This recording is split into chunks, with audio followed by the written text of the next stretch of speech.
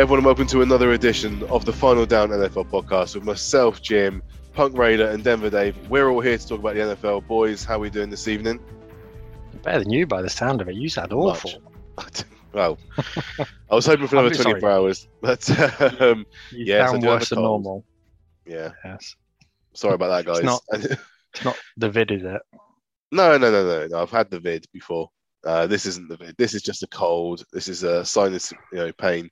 I will endeavour to get through. I apologise for the voice, and not just Dave. Don't worry. Yeah, let's go. If you stopped licking car door handles, you'd probably be all right. But there's so much fun to do, Punk. I can't help it.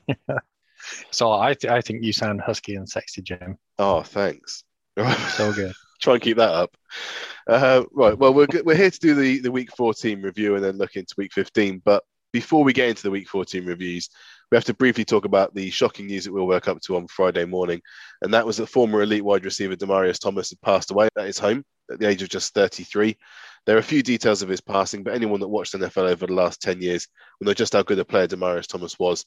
Drafted by the Broncos with the 22nd pick out of Georgia Tech, he was the first receiver taken in that draft. After an epic first game where he got almost 100 yards and a touchdown, the majority of his first couple of seasons was spent on IR. In 2012, though, Peyton Manning was brought in, and it started 3 seasons of double-digit touchdowns and around 1,500 receiving yards for Thomas. He won the Super Bowl in 2015, 4-time Pro Bowler, and with an impressive receiving core, he stood at the very top of it. A class act on and off the field. It's a massive shame that his life is over so early. I don't know, Dave, if you've got anything you want to add to that, but...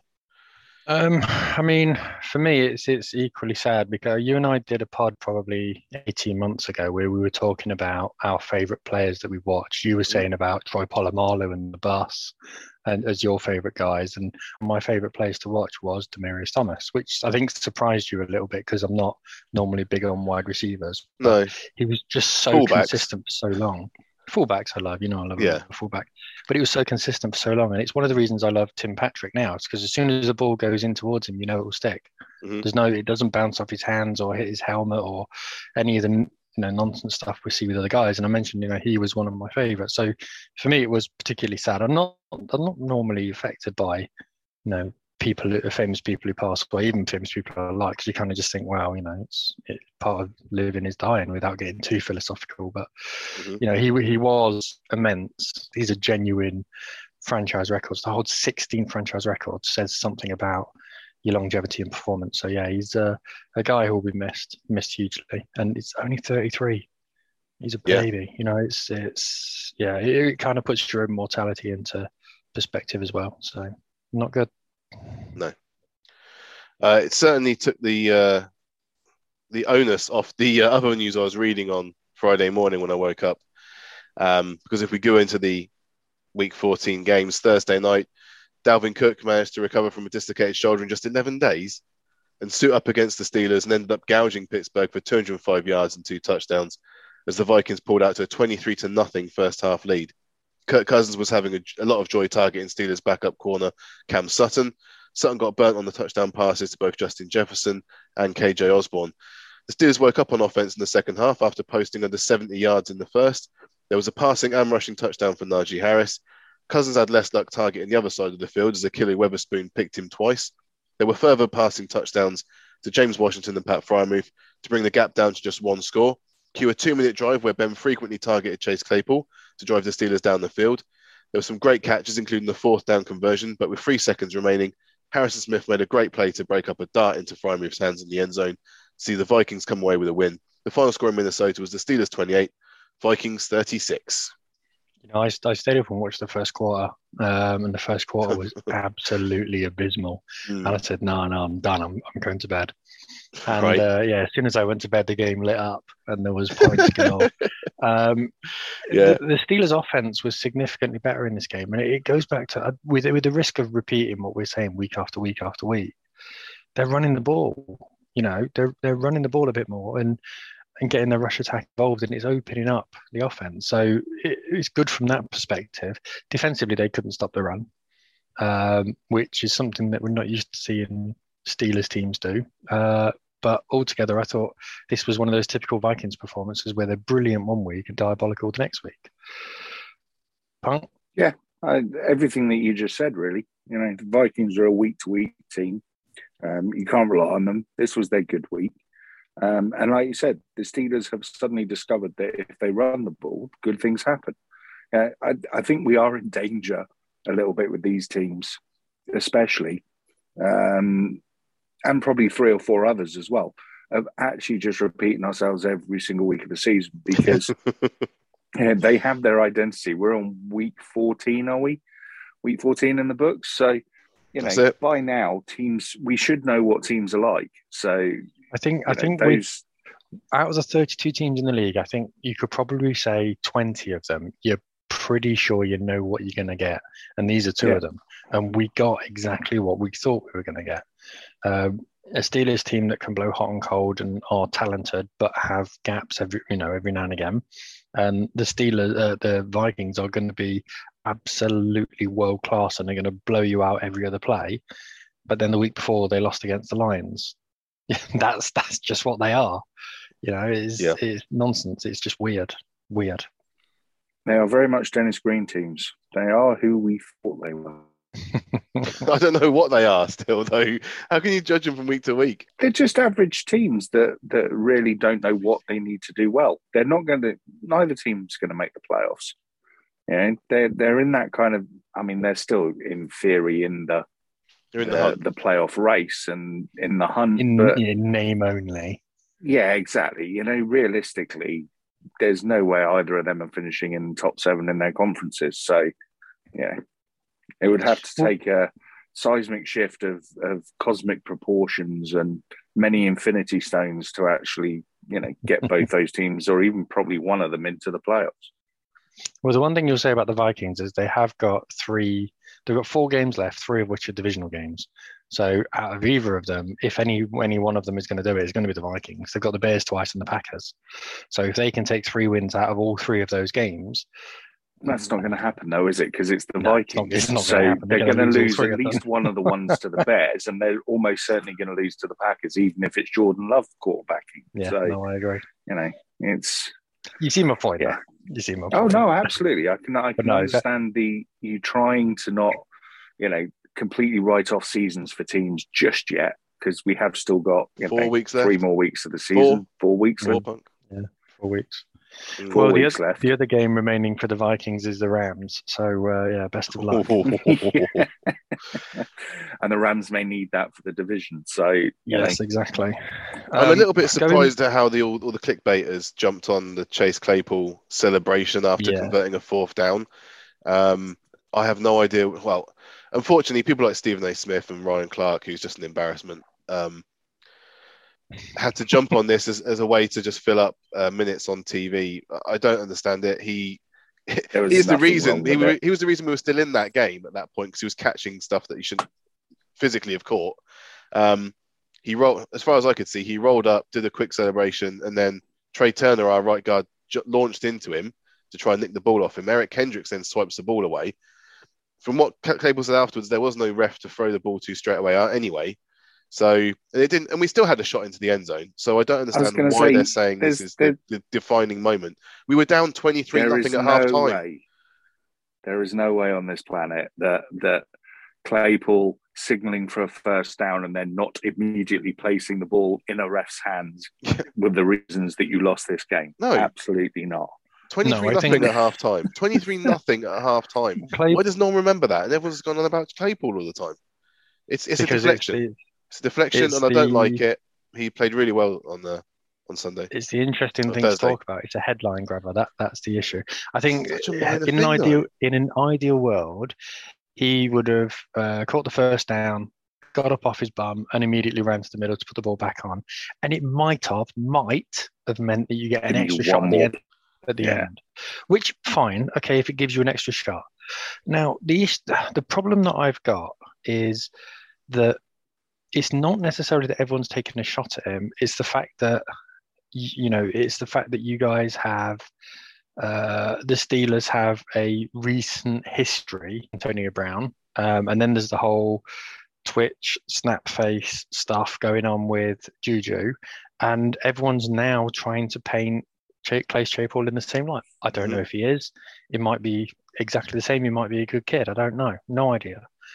But it's an easy target to paint, and that's part of the problem. It's when you get a Tory minister who's bent. Well, one is, so they all are. So it's just an easy target, and that's part of the reason it's the same. If this had been the Lions or someone else, it wouldn't have blown up as much because there's not as much past history there.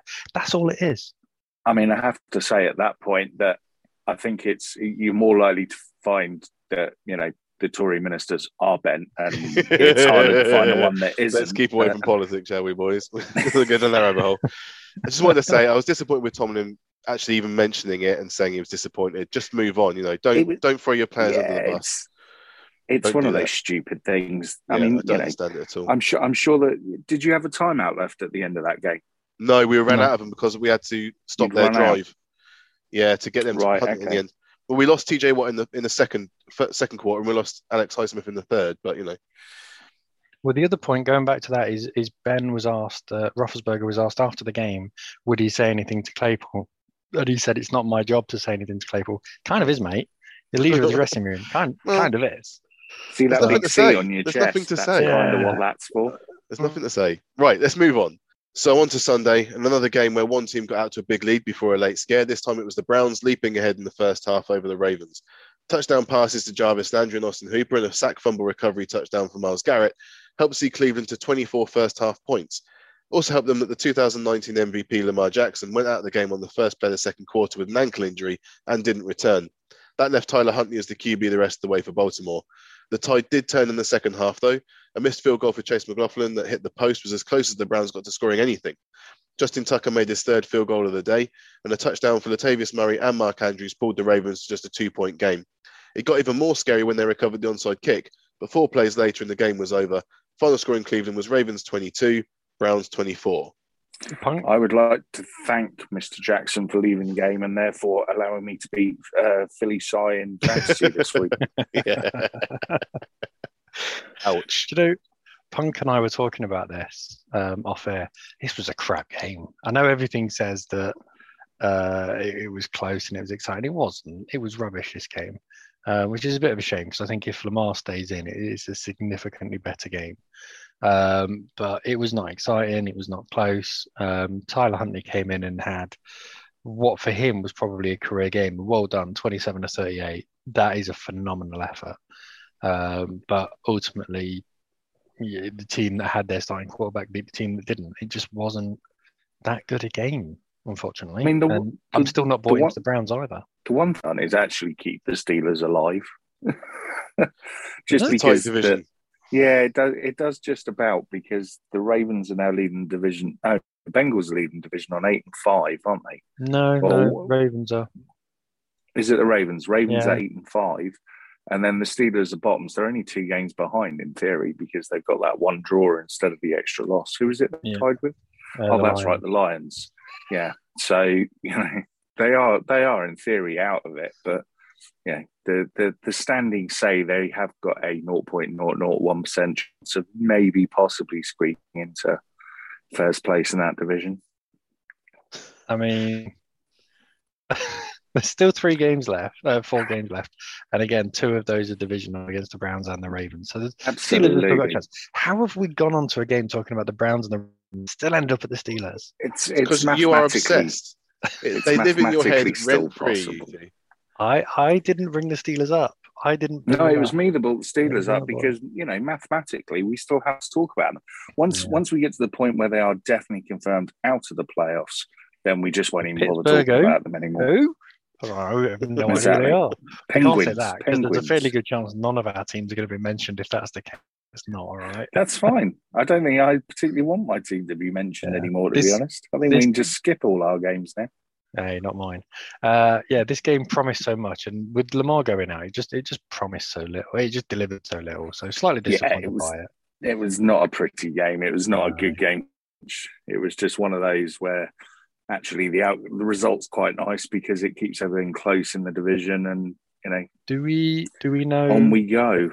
Do we know much about Lamar's injury? Is he out for? It's a high ankle sprain, so they think he may be okay for this game day. So the problem is, it's not a massive drop off to Huntley though. It's not a massive drop. 27-38 says there isn't. So, well, maybe it's more the aura of Lamar. Lamar's ability. What I would say is that Lamar with a high ankle sprain, not being able to run around as we see his athleticism, probably between an injured Lamar who can't run as well and Tyler Huntley, I would say that there's probably not that much difference. But if you get Lamar on a day when he can run 120 yards and bang in 4 touchdowns on his feet, then there's a big difference. But we haven't seen that for a while. And that is the ultimate thing about Lamar Jackson and running quarterbacks, is that they're good until they're banged up, and then you can't use them anymore. But let's keep going. Let's keep the early lead getting shrunk thing going till we see the NFC East game between the Dallas Cowboys and the Washington football team finish. Dallas, after offsetting interceptions, they got a touchdown pass from Amari Cooper and 2-point conversion from Zeke. Micah Parsons sacked Taylor Heineke twice before going out with an injury, but Kyle Allen picked up the baton and helped drive Washington again, ending with a Jonathan Williams rushing touchdown. And when Cole Holcomb returned a pick for a score, the Cowboys only had a 7-point lead. But a Randy Gregory sack helped kill the last chance drive for Washington and Dallas escape after Mike McCarthy promised the victory earlier in the week. The final score was the Cowboys 27, Washington 20. Now, all over the media, there's a lot of media personalities who are Cowboys fans. And all over the media this week, we've been hearing nothing but how great the Cowboys are and this was a brilliant victory and how defense won it. Let's not forget, at halftime, it was 24-0 to Dallas and they won 27-20. Now, I'm sorry, that's not a great team. So I'm just, for a while I was probably backing Dallas, saying they're actually a decent team because they've got playmakers and got individuals who can really make a difference. But the more I see them, the less convinced I am, if that makes sense. The Tigers. Yeah, just not for you. It's like the Tiger who came to tea. You're just not convinced it's you're not. One thing I am convinced about with that Cowboys team is Micah Parsons. I True. think he's been excellent this season. I think, for a rookie coming in and playing out of position. His position. He's an outside linebacker. He is now. He's never a middle linebacker. In college, he was playing middle. Yeah, and he was rubbish. Well, I mean, he went in the first round. I wouldn't go as far as to call him rubbish. Number 11 pick. He did all right. It's not quite rubbish. First of all, college. Second of all, if your job is to dive down and hit the quarterback or the running back in the backfield, that is his job. He's a torpedo. He's not good at 3-4. He's not a Luke Kuechly. He's not a middle linebacker that can read the field. He might be a torpedo, but he's blowing a hell of a lot of stuff up. Yes, he was playing in a 3-4 defense, playing middle linebacker with another guy who was playing coverage. So he was basically rushing from the middle. Yeah. But he was brought in to play middle linebacker and has basically switched to the outside. Nothing wrong with that. The only issue that I've potentially got with him is his ability in coverage, because when you come up against a bigger team, you can't just constantly rush to quarterback. You have to at times be able to drop into coverage, and that's what we're not seeing from him so far. But a defensive rookie of the year, without a doubt, and in the conversation for defensive player of the year. And you can't actually ask for any more out of a defensive player, out of a defensive rookie. That's as good as it gets. So yeah, well done for Parsons. Yeah. Let's zip through some, shall we? So the Titans shut out the Jags in Tennessee, as latest news indicated that Derrick Henry might be returning for the playoffs. The Titans ran in touchdowns from Donta Foreman and Ryan Tannehill. Trevor Lawrence threw 4 interceptions in the second half, as it just doesn't get any better for Jacksonville. Final score was the Jags 0, Titans 20. I have one thing to say about this game. Do it, Punk. Wow. And that's that Jacksonville rushed for 8 yards. Is that true? Yeah. Is that true? Oh my God, it's true. It's the fewest rushing yards in a game in Jacksonville Jaguars history. 8 yards. They didn't even make 10 yards rushing. Just move on. Can I over this team. Can I ask a question? Do it. There was a pop-up on my phone which said about discontent in the Jacksonville dressing room. And I thought, Urban Meyer's been sacked. I'm assuming a few other people got this as well. Urban Meyer's been sacked. And I tried to look, well, he hasn't been sacked. So I'm like, why is there a pop-up about discontent in the dressing room? That was literally it. And I was trying to find out more about it. I'm like, did I miss something? They're probably all just pissed off at losing. Well, they'd be happy if he left because of the way he's been treating his coaches. Before the game. I think it was before. He's been treating his coaches. What's he been doing? I've not read it. I mean, he had a meeting with them where he basically said, "I've won loads. What have you won?" And demanded they all state what they'd won through their career. Marvin Jones, who you very much appreciate, Dave, as a closet Lions fan, he apparently was so annoyed at Urban Meyer, he had to be called back into the training facility because he refused to go back in while Urban was in there because he was so horrible to them and the players. He has not been working the right way. I think he's used to a certain way of operating at college, and it just hasn't translated. Chip Kelly was very similar. Jim Harbaugh had issues as well. It seems to be more suited to the college game. It just doesn't seem to have worked. They've tried it. And I'm more suited to the college game. Personally, I think that's a little bit of veiled language for he can bully kids. He's an arsehole. Bully grown men. yeah, exactly. So he doesn't get on with grown men because they fight back. But when he was at Florida, when he was with the Gators, I mean, he had a lot of his top players leave. So when you're seeing your best players leave and transfer to other colleges, even that says that there's potentially issues there. I mean, this is somewhat speculation. I don't know. But when you're in college and you've got your best players leaving, that's not normal. That doesn't tend to happen. In that case, then, I mean, if that's true and someone's sitting there saying, "What have you won?" halfway through your career, I'm done. You're out. That's it. As soon as they get rid of him, the bell. Especially with all the other stuff for a little bit longer this season. Yeah, we'll see how it goes, but it looks like he's going to stick around for the rest of the regular season. Send him to Kansas. That Monday. We're supposed to be zipping through these. Next game, then. The Chiefs took a paddle to the Las Vegas Raiders after the Raiders players decided... Just move on. They decided to huddle up pre-game on the Chiefs logo. It was 35-3 at halftime thanks to a Mike Hughes 23-yard fumble return touchdown on the first play of the game. 2 touchdown rushes from Clyde Edwards-Helaire and passes to Darrell Williams and 2013 phenom Josh Gordon. The Raiders did eventually get a touchdown from Hunter Renfrow, but the Derek Carr fumble set up a 51-yard touchdown run from Derek Gore for the Chiefs' 6th win in a row. The final score was the Raiders 9, Chiefs 48. So, 2 things I want to say about this game. Number one, why are you stupid enough to go and do some team meeting, dancey, stupid thing on the Chiefs logo in the middle of their stadium?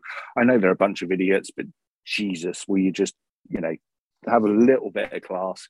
And secondly, Hunter Renfrow, basically, he's averaging now 100 and a touchdown every single game. And, the Raiders are just failing him, basically. He's from being a walk-on at Clemson, he's turned into, a really good, solid wide receiver. And, he deserves better. I mean, I'm sick of talking about the Raiders, to be honest. I hate Clemson this season. I hate Clemson and I hate the Raiders, and he's played for both of them. So as far as I'm concerned, he gets what he's given. He's a talent. He's not. I hate Clemson. He's a talented boy, and he's dealing with a lot of crap passes that are being passed his way at the moment. In terms of ability to pass, though, what the hell is wrong with Foster Moreau?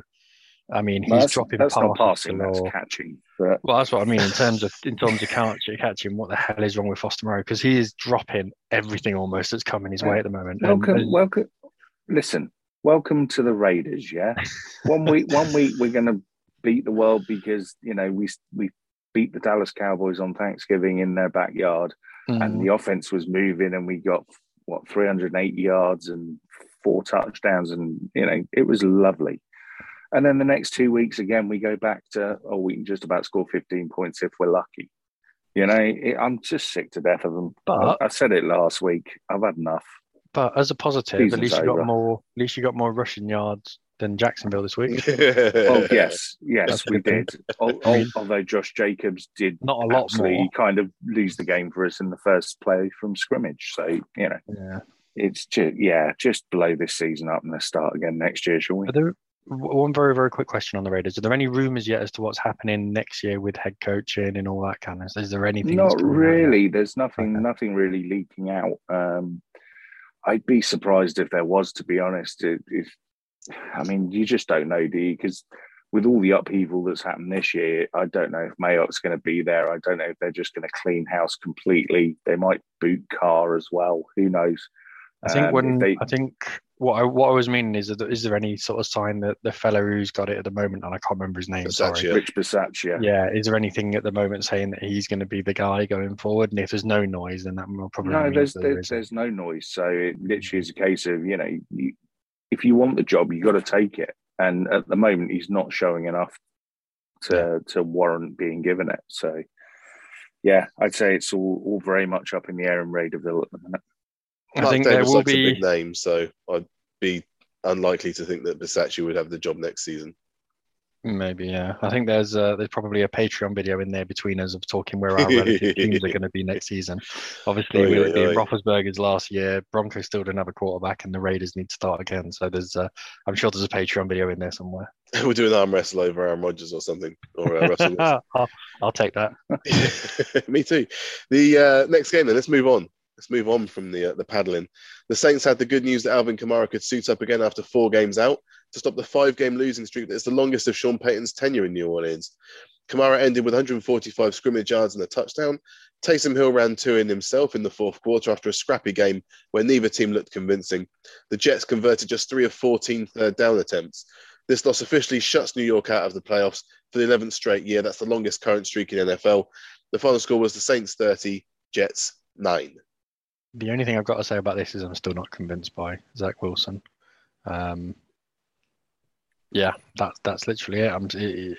He's probably not been helped because the backup squad behind him isn't that great, but it still doesn't fill me with huge amounts of confidence, I'm afraid. They've had injuries on their O-line, and both of their rookie skill players in Michael Carter, running back, and Elijah Moore, wide receiver, were not there today. Yeah. I don't think even Jamison Crowder had a full game, if he played at all. They're basically down to the bones on offense, so it's not been easy for them. But it's not just this game in isolation. This game is the continuation of I'm still not seeing anything that's telling me that he's the guy. But equally, I'm not going to sit here and say he looks like a bum because you give him a pass because he's in exactly the opposite position where Mac Jones is in New England. Yeah. He is the exact opposite position. The Jets have played reasonably well at times this season. Yeah, I'll go I think with that. when they're all fit and healthy, I think there are pieces there that they can work with and build on. But the games that they've done well in have been without Zach Wilson. They've been with Mike White or whatever his name is at quarterback. It was only that one game. Wasn't it? Yeah, well, that's all they've had. No, they've won 3. Didn't you get Rookie of the Week last week? Probably. I think you got Rookie of the Week 13. Probably. Anyway. But, I mean, even the Saints, the Saints without Kamara, this was their first win in since, week 7, week 8, something like that. So, the Saints aren't much better than the Jets, let's be honest. Not at all. Yeah. Not at all. So, Kamara was the difference, if that wasn't made clear in my review. This is one of those let's just move on games and, I agree. Let's do it. Don't bother about it. Cam Newton lost his 3rd straight since his re-signing with Carolina on Sunday against the division rival Falcons. He ran for a 12-yard touchdown on Carolina's first possession, but turned the ball over twice and was replaced twice during the game by P.J. Walker, including midway through the 4th. Cordarrelle Patterson got a touchdown to even things up in the first. A 66-yard pick six off Cam by Michael Walker gave Atlanta a lead that they wouldn't lose. Despite a Chuba Hubbard rushing score and a P.J. Walker touchdown throw to Robbie Anderson, it wasn't enough to catch the Falcons, who got a touchdown grab from Hayden Hurst and 3 field goals from Younghoe Koo. The final score was the Falcons 29, Panthers 21. 2 more pointless teams that are not making the playoffs. Let's just move on. Do you know what this reminded me of? It's like when you're watching a boxing match, there's your boxing reference. When you're watching a boxing match between 2 old fat boxers who won a few British titles a few years ago and have just not got the talent left to be at a world level. That's Matt Ryan versus Cam Newton right now. That's what this is. It's 2 teams who are nowhere near where they should be. Nowhere near. They're not punching anywhere close to being at the top. And part of me thinks, look, you're not going to do that with the quarterbacks that you've currently got. So move on, significantly, quickly move on. Well, not quicker than we have to move on, Dave, from our quarterbacks. But let's keep going. Oh yeah, no, wait for another year or 2. Actually. Yeah, please let us get our quarterbacks first, and then you can worry about yours. Back to regular service for the Detroit Lions after their stunning win last week. They were in danger of being sucked into the Houston-Jacksonville vortex.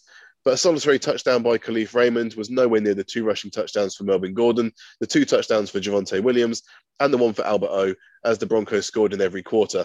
A fitting tribute to 88, who would score at fun at Mile High. The final score was the Lions 10, Broncos 38.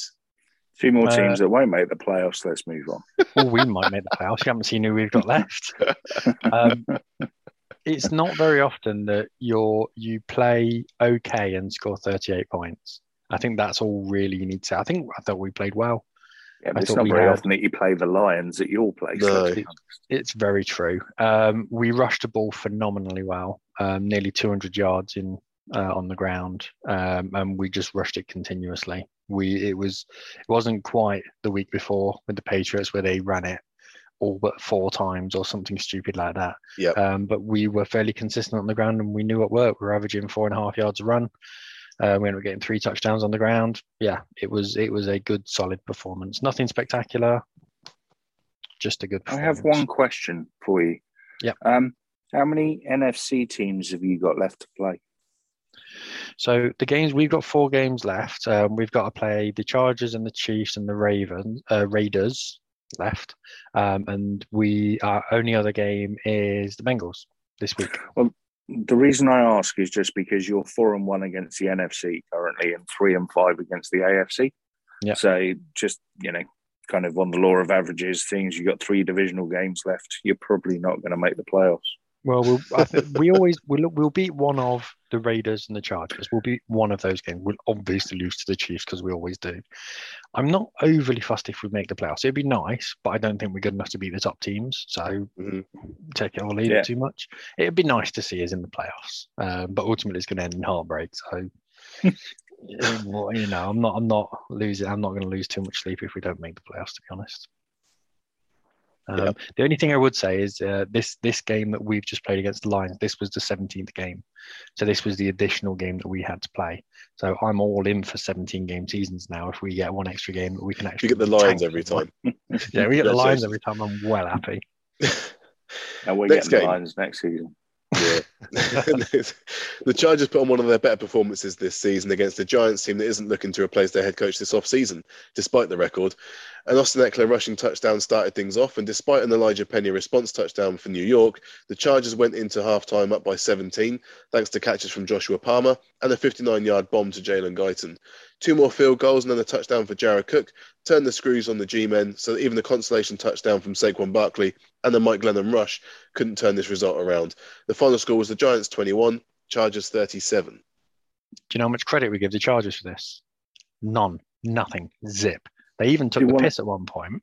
I only want to give them one bit of credit. And that's that massive bomb TD. The arm strength on that was ridiculous.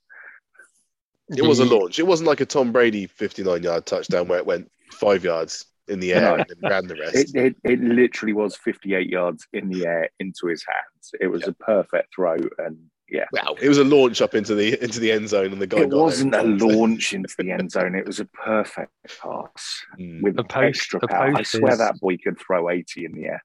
You know what? A post route is the easiest route to complete for a quarterback, as long as you've got wide receiver who can run on it. Absolutely. So, you'll have to excuse me if I don't get overly excited.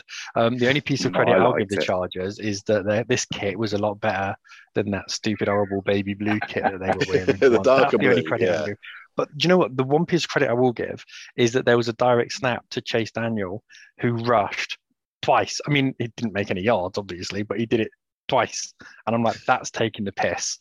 When you've got your 44-year-old backup quarterback coming in and taking a direct snap, that's when you know you're taking the piss. Is Chase Daniel 44? I think he is. I mean, he looks like he's 44. Well, he rushes like he's 44. 44 waist. But no, I think he's 35. So no, I think it's you're thinking of Brady at 44. It was a good team. No, I mean, he's not as quick as Brady. Let's put it that way. Good team beating a bad team. That's literally all it was. The Giants would have had more of a chance if they had a decent quarterback. But they didn't. They had Mike Lennon. So, hey. If the Chargers keep winning, then their game against the Chiefs is going to be very interesting in a couple of weeks. When's that? Is that second to last game of the season? I think it's. I'm not sure exactly when it is, but it's sometime in the next 2-3 weeks, I think. I've got no love for the Chargers, right? I've got no love for the Chargers whatsoever. But if the Chargers it's this week. win, it's this week. Is it this week? Yeah. So if the Chargers beat the Chiefs will lose one more game between now and the end of the season, and then the Broncos beat them on the last game of the season to knock them out of the playoffs. I mean, I know they'll probably still get a wild card spot. I know, but I can dream. What are you doing to yourself? Stop it. I hope it kills you. I know, right? Okay, so the Bengals managed to force overtime against the 49ers. 2 Jamar Chase touchdown catches and the Robbie Gould field goal miss with 4 seconds left in the game gave us our first overtime game of the weekend. The 49ers have been gifted 10 points on 2 pump fumbles by Darius Phillips that even had the commentator saying that was the guy's last play for the Bengals. Deebo Samuel was back, and even in his limited use after being eased back from the physio's room, he scored a touchdown for San Fran. George Kittle had another touchdown catch to have the Niners well ahead at halftime, but with overtime came the Bengals' first lead of the night after winning the toss and getting a field goal. But Jimmy G went 6 for 6 on the game-winning drive, ending with rookie Brandon Ayuk diving over the pylon to eventually have it ruled a walk-off touchdown. We were in Cincy after all. The final score was the Niners 26, Bengals 23. I was happy with this result because I was happy the 49ers won because I think they're the better team, and I had the Bengals in my bet covering the spread. So I was very, very happy with this result. I needed that 49ers pick to come in for the play action pools tournament we got. Coming very soon. You need more than that, son. I need a lot. I needed the Bengals for that exact same reason, but Yeah, it was good. It was good. I like it when a game goes to overtime. Adds a little bit more spice. So yeah, it's nice to get one of those every now and again. So yeah, well, why have one overtime evening game when you can have 2? Touchdowns for regular season Lenny, Mike Evans, and old Tom Brady 1-yard sneaks, plus a Richard Sherman pick of Josh Allen had the Bucs up at home 24-3 with time left in the first half. Thankfully, Buffalo put in a better second half with an 18-yard run from Josh Allen himself and touchdown catches from tight end Dawson Knox and Gabriel Davis to tie the game up in regulation. The Bills again won the toss, but went 3 and out. We all know how these things end. A simple out route to Brashad Perriman that gets taken 59 yards up the sideline for the walk-off win. The 700th touchdown pass of Brady's career. The final score was the Bills 27, Bucs 33. So do you remember what we said about the Steelers, where the Steelers start running the ball and they start having exactly what I was just about to say. Yeah. You know how we keep saying the same thing about these teams over and over again? Well, guess what we're going to say about the Buffalo Bills? They need to run the damn football. Yeah. For the love of God, they need to run the football and not just with Josh Allen. There's 2 things the Bills need to do. There's only 2 things on offense. The only things the Bills need to do on offense, and they'll be in any game. I don't care who it's against. Don't turn it over cheaply, and that includes cheap interceptions and fumbles, and run the ball with a level of success. I mean, Devon Singletary had 13 yards a rush. Josh Allen was 9 yards a rush. I mean, these are numbers that if you're having that level of success, I mean, come on, get it in your head. That's going to open up the game in the air. They went in at halftime 3 points. If they could start, if they could actually, it's like they're a car starting in 4th gear, get going early, establish the run, dominate the line of possession. You've got the offensive line to do it. It blows my mind. I still don't get it. And the thing is, the Broncos are in the market potentially for a new head coach, and a lot of people are, saying that the offensive coordinator for the Bills, Brian Daboll, is going to be one of those guys who's in the hunt. I don't want him. I absolutely don't. I don't want it. We've got 2 very good backs, 1 premier rookie back. I want to use them. I don't want a guy who throws it 50 times each game and doesn't. No, I'm not having it. Not having it whatsoever. It's just frustrating to watch. But they start establishing the run in the second half, and look, they have success. Not difficult. Well, he's got the narrative as the QB whisperer for Josh Allen. That's why he's now being touted as a head coach. Well, we've got Drew Lock and Freddie Bridgewater, so yeah, this is. I guess it's for your next quarterback. So you need to be a shouter, not a whisperer. Yeah, we'll see. I mean, the other thing in this game was a tale of 2 pass interference calls, wasn't it? One that was given to Mike Evans and one that was not given to Stephon Diggs. So again, seems like Brady gets his little bit of favour from the Zebras again. The luckiest man in the NFL. Isn't he just? I wonder how he could possibly be that lucky. Well, sometimes you've got it, sometimes you haven't. What can I say? 2 games left. First of all, it's the Sunday night game, and the Packers beating the Bears in prime time. It's a tale as old as time for many, but this wasn't the cakewalk it usually is, at least for 30 minutes. Chicago came to play and were even leading at the half. Justin Fields was back playing again after his latest rib injury, and the team seemed to respond to him. Jakeem Grant had himself a half, scoring the first touchdown on a 46-yard catch and run, then later returning a punt 97 yards for 6. A Damier Byrd touchdown and the Cairo Santos field goal had the Bears in the head of Green Bay. Rodgers had a busy second quarter too, hitting Alan Lazard and Devonta Adams for scores, and watching Rasul Douglas complete a 55-yard pick 6. 2 quick touchdowns for Aaron Jones at the start of the second half, which also saw a strip sack of Fields, saw the Packers as the only team that really came back out of the tunnel.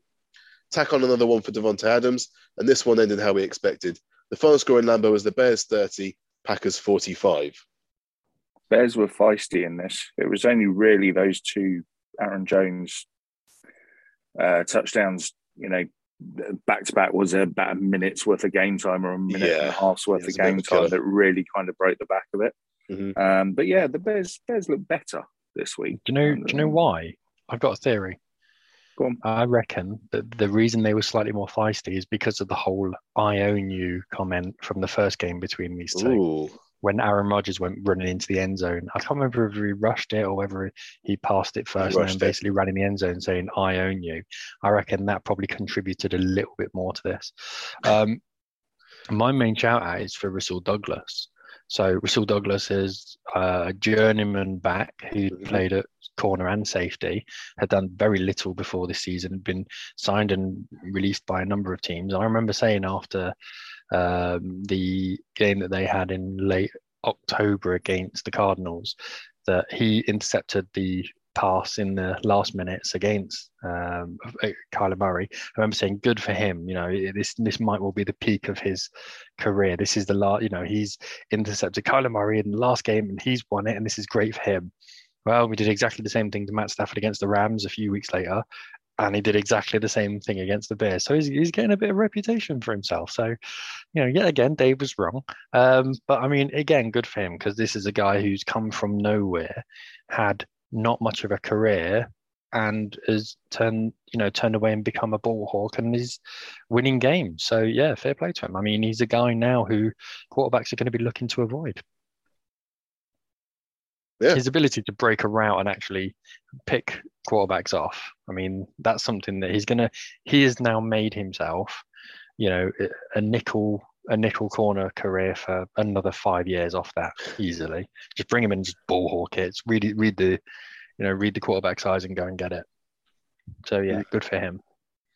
But yeah, in the end, it just ended the way that everyone thought it was going to end before the game started. So another 4 touchdowns for Rodgers.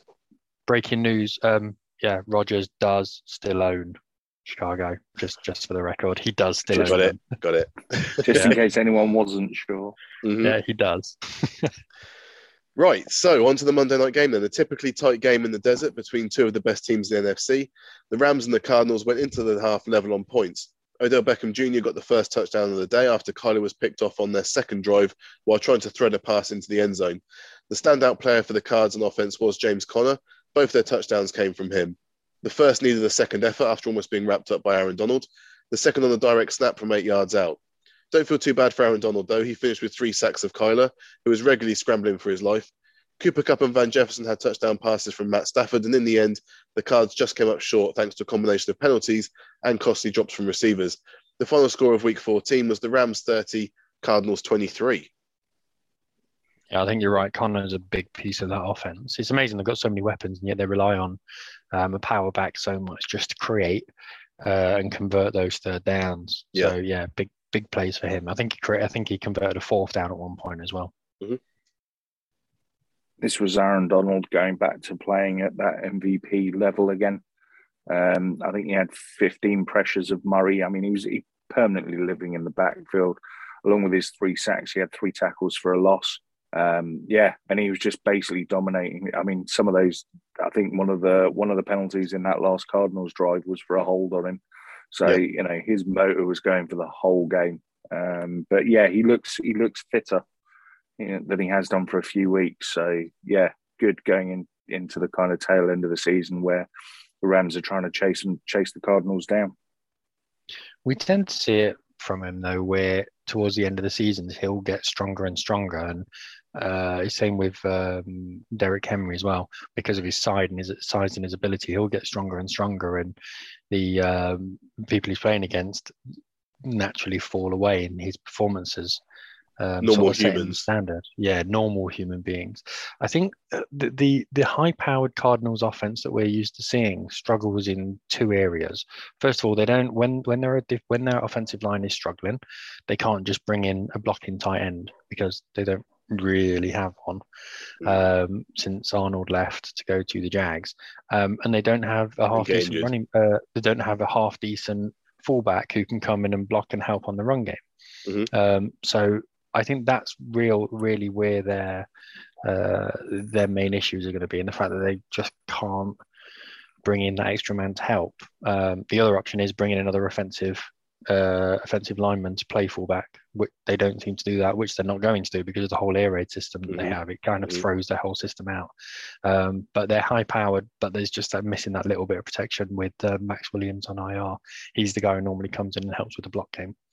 Yeah, just missing that solidarity at the moment. But no, good game though. I actually saw Von Miller this week as well. Yeah, saw him at the end. First time I noticed him play a game for the Rams. So he's wearing number 40. Feels weird. The only thing I will say, we mentioned James Conner. He's on a 1-year deal. I think he signed a 1-year, 1.5 million, 2 million deal or something like that. Mm-hmm. He's going to be in for a decent wedge come the end of the season. What has he got now? 13 or 14 touchdowns, and he's on for 1,000 odd yards. He's had a good solid season. So he'll be on for a good amount of money come renewal. So don't be surprised if he doesn't stay with the Cardinals and ends up going somewhere else, because he'll be on a decent amount of money this year. Yeah. Next year. Okay, so those were the Week 14 games. The first thing we need to do then, boys, is have a look at the wrong uns for Week 14 in terms of our picks. So let's go through it. First of all, there weren't many my end. Let me tell you that. There were no wrong picks. What's wrong with you? Well, okay. Well, first of all, I picked the Steelers to beat the Vikings, so I was on an island there. Almost. Punk and Kimmy, who was picking for the people last week. You two picked the Bengals. Dave and I picked the 49ers, so there's a point off for both of you there. The Browns Ravens, then it was mine and Dave's turn to take the L on that one. Chiefs Raiders. Punk, you were the lone Raiders supporter there, so Kimmy went with her head. And 48-9, I think that was. Saints Jets. The three of us all picked the Jets, and Kimmy picked the Saints, and she obviously knew what was going on there with Alvin Kamara coming back. With the Cowboys against Washington, well, Dave, you're the only one that picked the Cowboys, so the three of us take an L. Punk. Falcons Panthers. Myself and Kimmy went for the Panthers, so Punk and Dave get a point there.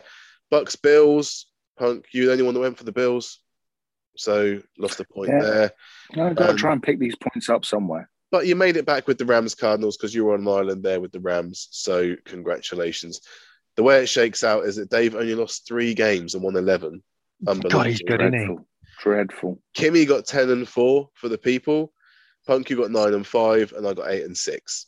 So it works out the table. What? I was going to say, does it make you proud to know me? Does it fill you with joy? You change your picks halfway through the games or something. Yeah, yourself. Flip-flop. No, it must like make you proud and go, I actually know him. It's such a great thing to be able to say to people. I think it'd be better if I listened to this podcast and had to talk to you outside of it, because the amount of gloating that goes on, I'd rather just listen to this and go, yeah, I know this guy on the podcast. He got some really good picks sometimes. And not have to listen to the unmitigated guff that comes out of your mouth the rest of the time. You love it. Besides, it's not about the number of picks anyway. It's actually about how much money you win in your ACCAs. I'm pretty certain, Dave, that your betting account must be in minus figures by now. Not a lot. No, this week I won 35 quid. Do you know what? So I use Bet365, but I've also, and I'm not. This isn't advertising. Whoa! We're not advertising. I also use Virgin Bet as well, and they do this thing where it tells you how much money you've put in, how much you've taken out as winnings, and there's this whole tally up thing, and I love analytics and blah, blah, blah. So for the season, I'm £110 up, NFL-wise, which I did a bit of thing. That's not bad. Right. When the fun stops, stop and all that. So pretty much what I got in week 1, but that's fine. I know I'm still out a bit on that, but I only bet £1, so keep it small. Keep it small, keep it fun. The official table now shows that Dave's on 131, the people are 127, Punk's on 124, and Jim, myself, is on 121. So it's gotta hurt. How have I gone from 3 down to 6 down in a week? Because you're rubbish. It's dreadful. We are running the Pod versus the People contest, guys, with PlayActionPools.com, the newest and best office sports pool hosting platform. We're able to enter our picks each week, tracking the fight to guess which teams will bother trying to win a game each week, and repay our fragile trust in that pick. If you want to use PlayActionPools to experience the same thing, then don't forget to use our discount code TFD for 10% off and help this company move forwards. They've now got the Build Your Bankroll feature, which operates like a virtual sportsbook, allowing you to choose the games you want to pick and determine how many points you're willing to risk on each game. It makes us smile, so make sure you check them out at playactionpools.com. That's playactionpools.com. And the other thing, of course, is thank you very much, Kimmy, for putting in your picks last week. Kimmy will be at a fan meetup this Saturday. That's December the 18th. For the game at 9:30 p.m. between the Las Vegas Raiders and the Cleveland Browns. The meetups for both sets of fans at the Hippodrome on Leicester Square in the great city of London. If you want to watch one of the few remaining possible Raiders wins this season, it should be a good place for you to be. Not likely. Probably is, actually. Yeah, and make sure you're checking out Kimmy at KimmyAKB on Twitter as well. So thank you very much, Kimmy, for getting involved this year. As always, always love having you involved. We're on to week 15, boys, and the bye weeks are over. No more buys. We have 16 games to go through. And we have a new challenger, as always. Our new challenger is called Finn, and he is a Seahawks fan. Surely if he's called Finn, he should be a Dolphins fan. You'd have thought so. He missed a trick there. What's going on there? I don't know. How'd you become a Seahawks fan if you called Finn? That's just dreadful. Well, the Seahawks not a real thing either, is it? So yeah, you could have a fin. You could put a fin on it. Anyway, it's not a flying fish. Let's start. Well, I don't know. What are you two on about? It's not a real animal. Anyway, okay. Thursday. I want some picks from you boys. I've got Finn's picks here, so thank you very much, Finn, for putting yours in for us this week. The Thursday night game is the Kansas City Chiefs at the Los Angeles Chargers. I mean, go on, Mr. Wonderful, get on with it. Mr. Flippy. I'm going to go with the Chargers. Ooh. Oh, you fecker! That's exactly what I'm doing. In that case, if you're genuinely going Chargers, I'm genuinely going Chargers. Right now, he's on the Chargers. No, the reason being, the Broncos played the Chiefs a couple of weeks ago, and everyone was talking about how great the Chiefs defense was playing. They weren't. There was a couple of big plays, a couple of chunk plays that really helped win it. And I think the Chargers have good weeks and bad weeks. And this is the first time in a long time when they've genuinely got something to play for coming towards the end of the season. And you just kind of hope where you go, all right, Brandon Staley's a bit more, got a little bit more about him. You just kind of think, okay, this is your chance. Prove that you're worth something, because for so long, the Chargers have just been like cheap iPhones. They suck. It's just, it really frustrates me constantly. And I think that the Chargers have to show that they're worth something, and this is their opportunity. Okay. Chiefs then. Yeah. So that's Dave's Island. I think you're probably right. Night. I think you're probably right. I think the Chiefs probably will come in and do what they need to do. No, but this is the Chargers. I genuinely think the Chargers can win this game, and I had to pick the Chargers thinking you were going to pick the Chiefs.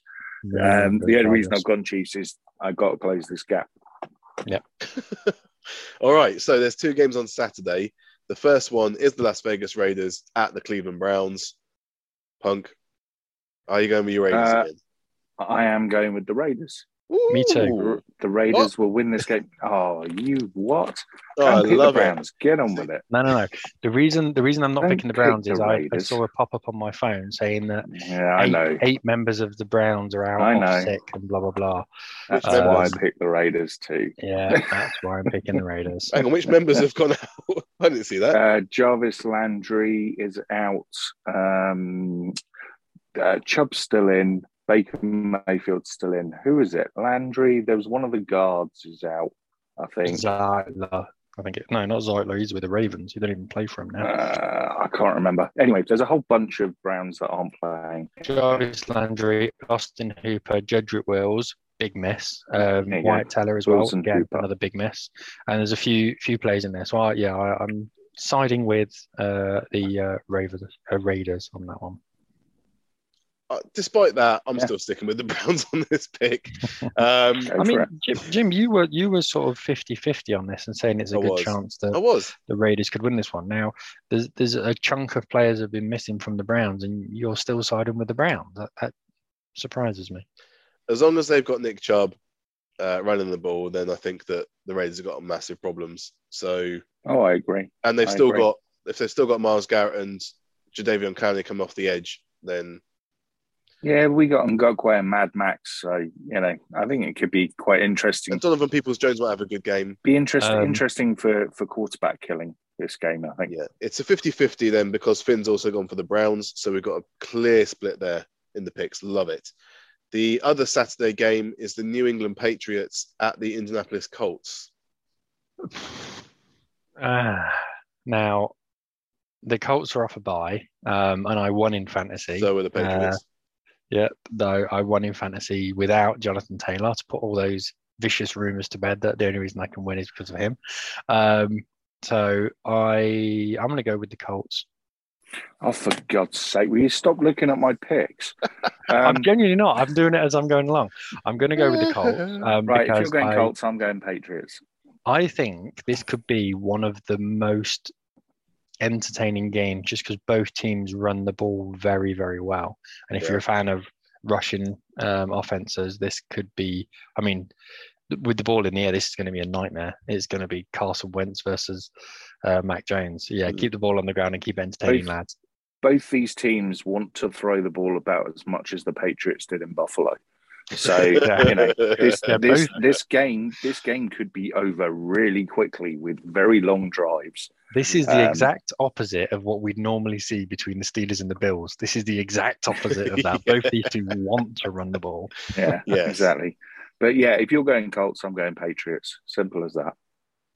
I can see why you're doing it, Dave. But at the same time, I've got to go with the Patriots. It's just the machine, and Belichick knows the Colts inside out. It seems to always have the number, so it's 3-1. It's 3-1 on the Patriots pick there. So on to Sunday, we're starting off with the Carolina Panthers at the Buffalo Bills. Bills. Anyone gone for the Panthers? Yeah, Bills. I can't go against. I can't pick Carolina at the minute. They're just dreadful. It's a sweep. It's a sweep for the Bills at home as well. So, yeah. The New York Jets are at the Miami Dolphins AFC East matchup there. Dolphins again are a funny one because I've said for a while I don't think that the Dolphins their record's better than I feel like they're playing, but the Jets I just don't rate at all. So I'm gonna stick with the Dolphins. I think I just can't side with the Jets at the moment. I'm just not seeing enough. I'll take the Jets. Yeah, Ooh, okay. Divisional game. Jets often play quite well in Miami. Yeah, they might be completely banged up and down to bare bones, but I mean, the fact that you're taking the Dolphins as well, I keep saying it. I got to go opposite you, so I'm going to take the Jets. Okay, so that's 3-1. Punks on the island there. The Washington football team at the Philadelphia Eagles NFC East matchup. Ooh, interesting. Eagles off I'm going to go Washington on that one. Don't really know why. I think that feels like a real 50-50 game, to be honest. This was the hardest one. I going through the games earlier, this was the one that I flip-flopped on the most, I think. Mm-hmm. I've actually landed on the Eagles just because they're at home. Is that legit? Yeah. Did you genuinely? Eagles are at home, so I'm going to take them. I did the same thing. That's as sound a reason as any. I think this could be game of the week. It really could. Or it could be an absolute stinker. Yeah. Plus, I've been burnt by the Washington football team a couple of times recently where I hoped they would get the win. They just haven't. So, I've been burnt by both of these two. So, yeah. All right, this next pick might be a bit hard for you boys. It's the Arizona Cardinals at the Detroit Lions. Ooh. Sorry, is you, Dave.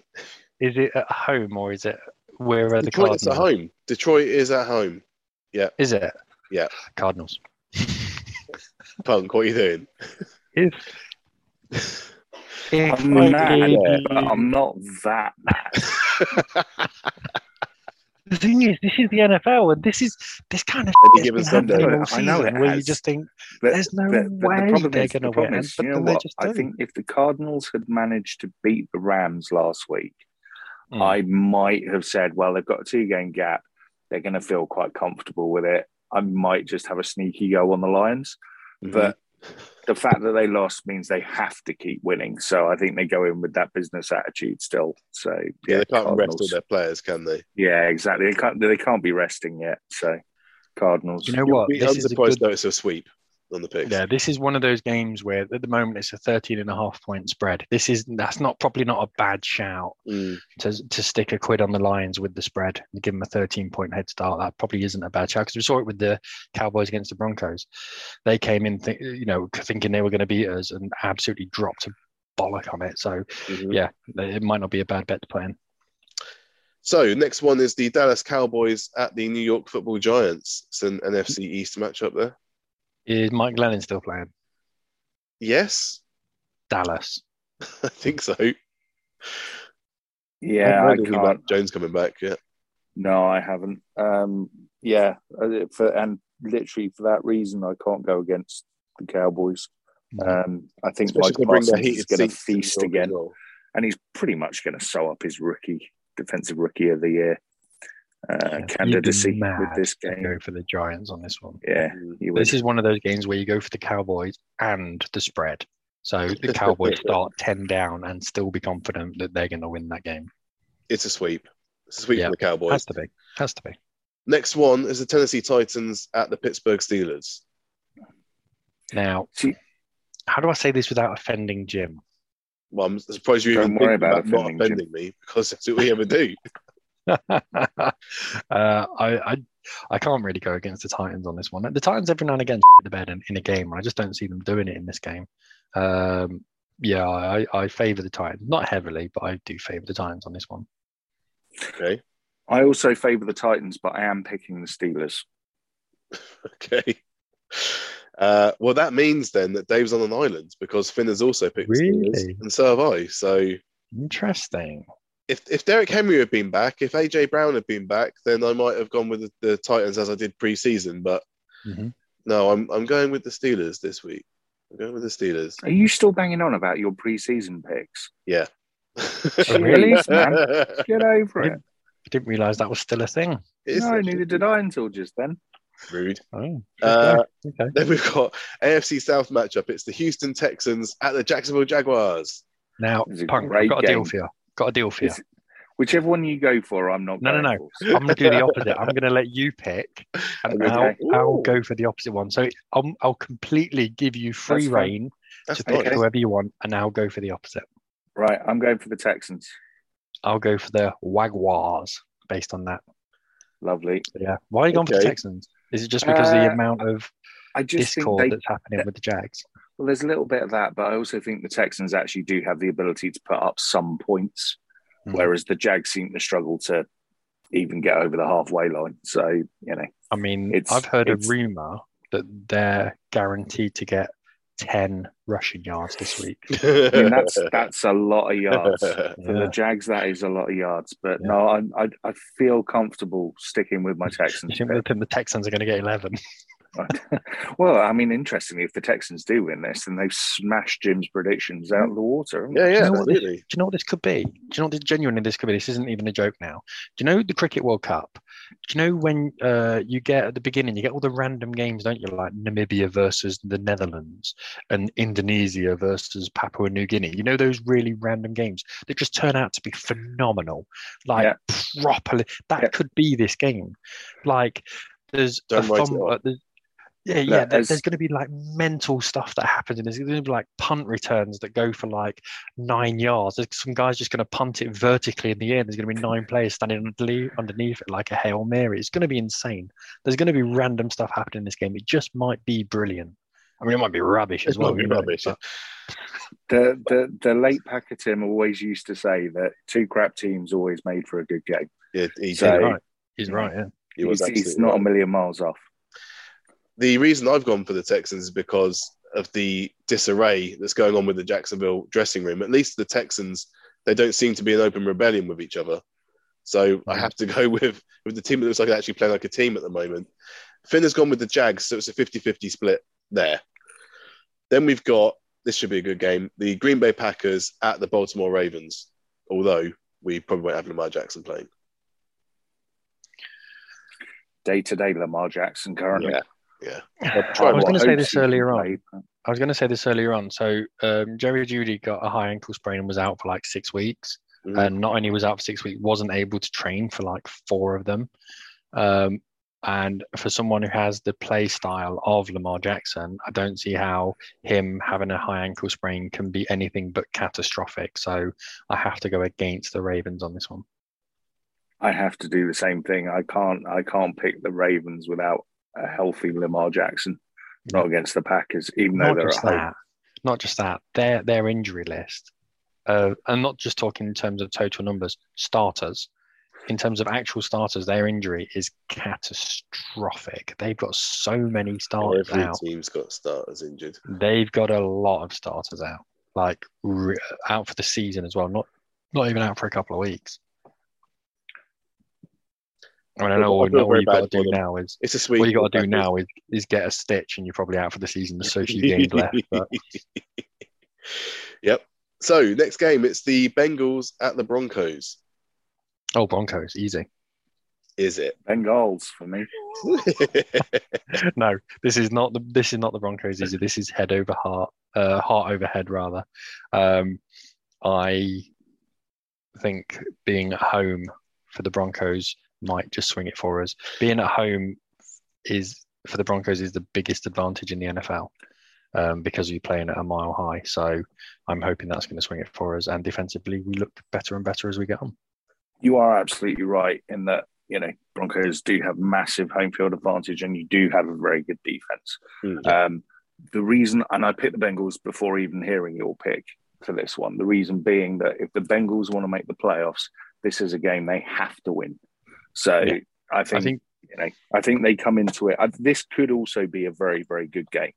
But I think the Bengals, if they truly want to make the playoffs and truly want to do something this year, then they have to pick up the win against the Broncos. So I think they'll be ready for it. And I think Ja'Marr Chase and young Mr. Burrow will light up the Colorado skies. Ja'Marr Chase versus Pat Surtain is going to be great to watch. It's going to be good fun. And then you've also got Ja'Marr Chase potentially against Justin Simmons as well, who likes patrolling the numbers. So yeah, it's going to be good fun to watch. There's T. Higgins as well, who's very good. Yeah, absolutely. Second round pick for them the year before. It's a Bengal Island for Punk, as everyone else has gone for the Broncos. The Atlanta Falcons are at the San Francisco 49ers. Oh, 49ers. I can't make a case for the Falcons. Falcons suck. Especially with the Niners at home. This is an old NFC. What were they called at that point? NFC West. But this is from the old divisional games. So the Falcons used to be in the same division as the 49ers years ago with the Saints and the Rams. So, it was an interesting division back then. Do you know the only thing that gives the Falcons a chance is the fact that this isn't an early game? If this was been one of the early games and they're travelling all the way from Georgia over to the 49ers and they are effectively therefore starting at 7 a.m., they would not have a hope in the world. But it gives them a bit of a shot in the fact that they're going to the other side of the world basically and playing at a normal time rather than otherwise it's a London game essentially, and that's not even a joke. It genuinely is almost a London game. But yeah, I don't give the Falcons a hope in hell. No, neither do I. Niners. Well, Finn has, because he's gone against us. So we've gone for the 49ers. Finn has gone for the Falcons there. So he's birds, isn't it? He just likes the bird team. Seems to have a thing for birds. Yeah, I love birds as well. That sounded a bit too forced there, Dave. Let's go for the next one. The Seattle Seahawks at the LA Rams, NFC West matchup. Let me think about this one. I haven't done my picks. I'm doing them as I go along. I still don't think the Rams are there yet. I think they're probably about 70. That might be a stretch. 70-ish% of the way there. I think defensively they have issues. They're just giving up. I think they're missing John Johnson. He was that glue that held that defense together. And the Von Miller experiment hasn't really worked. But equally, I don't feel as though the Seahawks have got enough weapons. Jamal Adams is out for the season as well. Jamal Adams, rather, is out for the season. So he's done. Every argument I make still has me going back to the Rams. So I'm falling on that sword. Yeah, I give the Seahawks even less of a chance. So I'm taking the Rams. Although the positive for the Seahawks this week was the fact that Penny, I can't remember his bloody first name. Rashard Penny, the guy who I was banging on about during that draft and had as one of my first round sleepers, finally showed up. Finally showed up. He had a good week. All this for taking 4 years. I know he's still a draft buff, but it's nice for him. Just for one bleating moment, I thought I'm not as much as an idiot as I thought because he can do it, just not in that offense. But he'll be a different team next year because his fifth-year option won't get taken up. But no, Rams in this game. Well, we've all gone for Rams. You know what Finn's done as a Seahawks fan, so you've gone for the Rams as well, right? The Rams. Well, obviously, yeah, that's pretty much what happens. Business over pleasure. He's gone for the Rams as well. The late game is the New Orleans Saints at the Tampa Bay Buccaneers NFC South matchup. Bucks. I give them 100-point head start. Yeah. It's a sweep for the Bucks. Can't drag that one out. But at least Kamara's back, so it might Saints haven't got a quarterback. It's not going to happen. They don't know, but it doesn't help. But it's kind of fundamental to winning a game of football. Usually, the Saints in recent history have done well against the Bucks. They beat them twice last year. I know they lost in the playoffs. They had a quarterback. Yeah, I'm trying to be positive. Give me a break. Trevor, I heard a rumor. The Buccaners might get COVID and have 27 players out. There you go. There's something positive. I heard a rumor. It was on. I can't remember what podcast it was on. But Derek Carr is wanted by the Saints apparently. Good. Off he goes. Yeah, interesting rumor. So if it does happen, remember you heard it here first. Well, second, because the other podcast had it first. But yeah, I'm basically reciting someone else's thing. Is but yeah, apparently I've heard Derek Carr to the Panthers. I've heard Derek Carr to the. I've genuinely not heard anything. Not heard anything. Who was the other one? I can't remember. They were just all nonsense ones. No, it wasn't the Steelers. Derek Carr at the Steelers. That would be immense. Who was it? Who are the other QB-needy teams? No. I can't remember. Giants. Maybe it was the Giants. It might have been the Giants.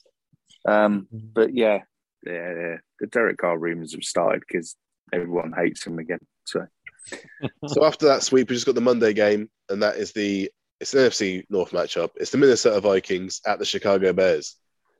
Punk, I'll give you the same deal I gave you in the Jags and Texans game. Oh, I'm going Bears. I'll go Vikings then. Genuinely, I mean, I don't know what Vikings team's going to turn up and who the bloody hell are the Bears nowadays. Yeah, exactly. That's kind of what I did. I flip-flopped on this 2 or 3 times and then just went, Bears are at home, so I'll take the Bears. Also, had a very good first half, didn't they, against the Packers? They did. Yeah. They did turn up. If they build on it, then they'll cause the Vikings problems, and it's divisional games, so Well, it's an island for Dave because the three of us have gone for the Bears.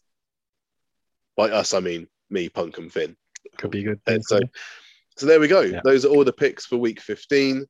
Thank you very much, Finn, for putting your picks, mate. Thank you. Well done, Finn. And, we'll see how they go next week, obviously, when we're back. In the meantime, guys, make sure you're checking us out on Twitter at Final Down NFL, at Punk_Raider, at DenverDave30. If you can, sign up for the Patreon, and it's patreon.com/finaldown. And of course, the finaldown.com is our main website where you can check out all of our stuff and stream the podcast from there if you want to do it that way. But yeah, that's everything. I think I managed to get through just about, even with my my stuffed nose. Thank you very much, guys. Still alive. Well done. Alive. Yeah, but you've sounded great doing it, Jim. Time for a brandy, I think. So until next week, guys, I've been Jim. That's been Punk Raider. That's been Denver Dave. Thank you so much for listening.